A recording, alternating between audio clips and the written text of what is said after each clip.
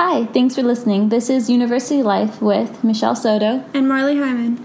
And today we're going to be discussing about bringing you guys into reality of what being a student actually is. I mean, I feel like TV makes students sound like we're this just like great young party people who just hang out, have no worries. I mean, maybe there's some drama here and there, but for the most part, they don't really show you like the true stressful panic attacky moments where you have 10 things due all at the same time. Oh yeah. Or they just show like you always just having a great time with friends minus this or two dramas, but it's a lot to bring you into true reality about, to be honest. Like, honestly, university life is not all party and it's not all play. Well, at least not for students who actually care. That's true. I have an old friend of mine. She posts on her Snapchat every single day.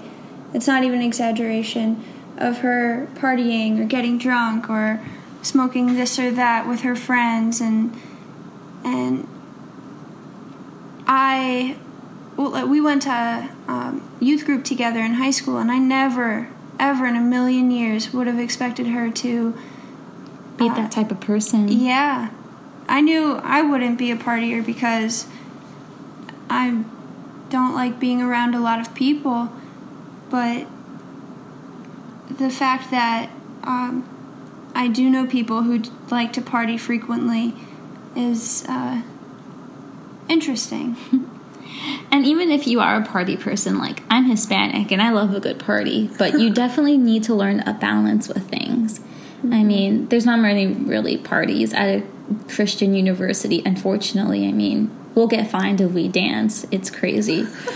So, that being said, partying isn't a bad thing. You can do anything you want to do. You just need to make sure you have your priorities straight and you're in school to learn. So that's everyone's priority. So just make time to get good grades and to study and have fun at a party if you want to. That's great.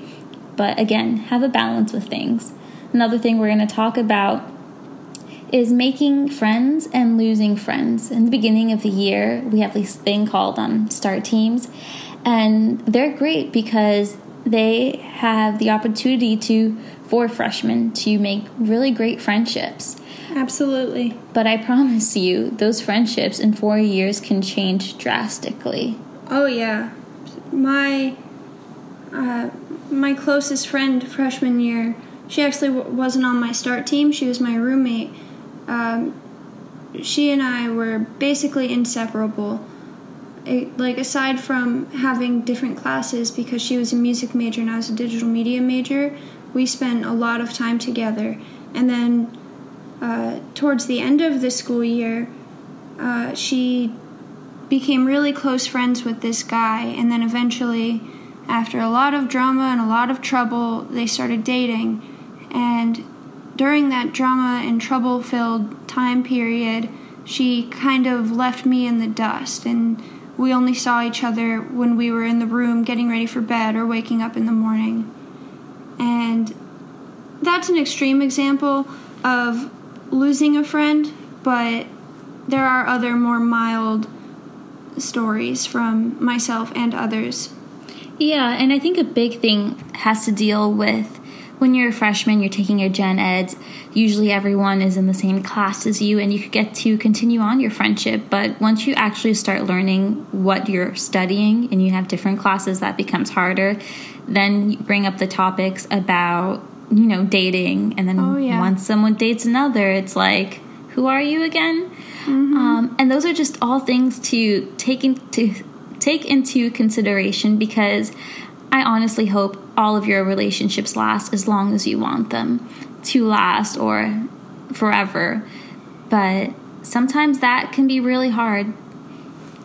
Another thing we're going to be talking about today is working. I mean, this semester I worked 2 jobs, and it was like the hardest thing for me. I actually had to let one of them go because I had a panic attack. And being a student holding 2 jobs, it was a lot for me. Oh, yeah. I think being a student is a lot to handle separately from having a job, and having a job is a lot to handle separately from being a student, but put those together and 2 jobs, it might seem nearly impossible for people who aren't doing that.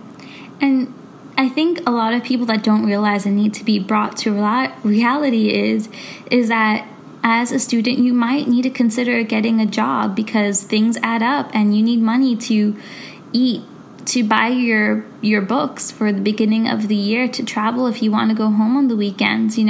There's a lot to take into consideration. So working, studying, trying to keep up a social life is a lot to handle all at once. But I feel like that also comes with the balance that we talked about earlier.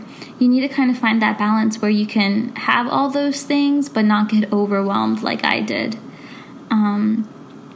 But one of the great things that has helped me is chapel. And honestly, people are going to be like, Michelle, come on. Like, that is so corny, but it's true. We're in a Christian university, and one of the great things about it is that every day, not every day, from Tuesday to Friday, we have chapel from 10 to 11. And we do get skips for it.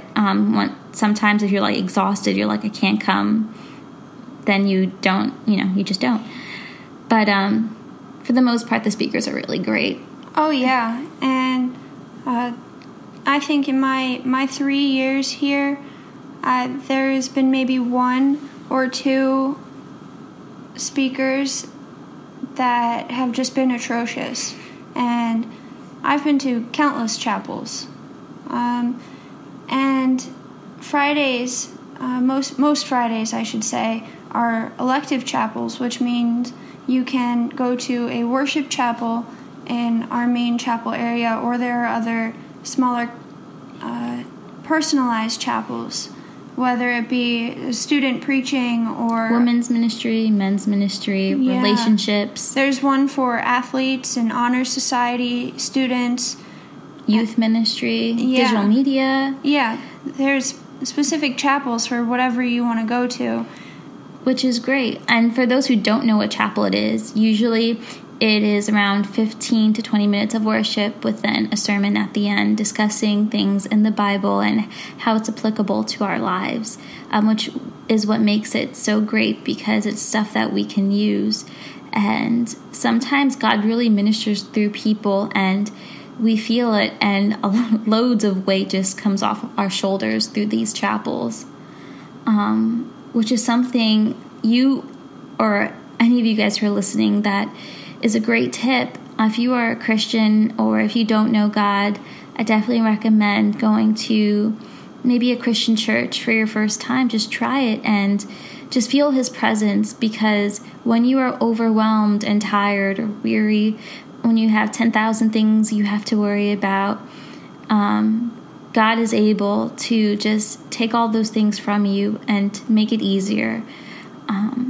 So one thing that can help again is just try to find God, Yeah, even if you do go to a church service or whatever, don't just end there. Don't let church just happen in the building. Bring the lesson home with you, or to work the next day or whatever. Sometimes if I'm feeling really down, I'll just put on some worship music. I don't listen to cheesy Christian music, so that's just me. If you want to listen to it, more power to you. Whatever suits your fancy. But I will just put in my headphones and listen to worship, or if I'm in my room, since I don't have a roommate, I'll just put on Spotify on my speakers and just listen to music while I'm doing homework or while I'm cleaning my room, or sometimes I even listen to music in the shower, and just a sense of peace comes over me when I'm listening to that. And sometimes if I'm going through a situation that is especially difficult, don't judge me, don't laugh. It might even make me cry, because the power and the meaning of the song just kind of hits you really hard. It's a slap in the face from Jesus, bringing you back to reality. Oh my goodness. But that's all the time we have for now. Thanks for listening. Catch us next time. Have a good one. Adios.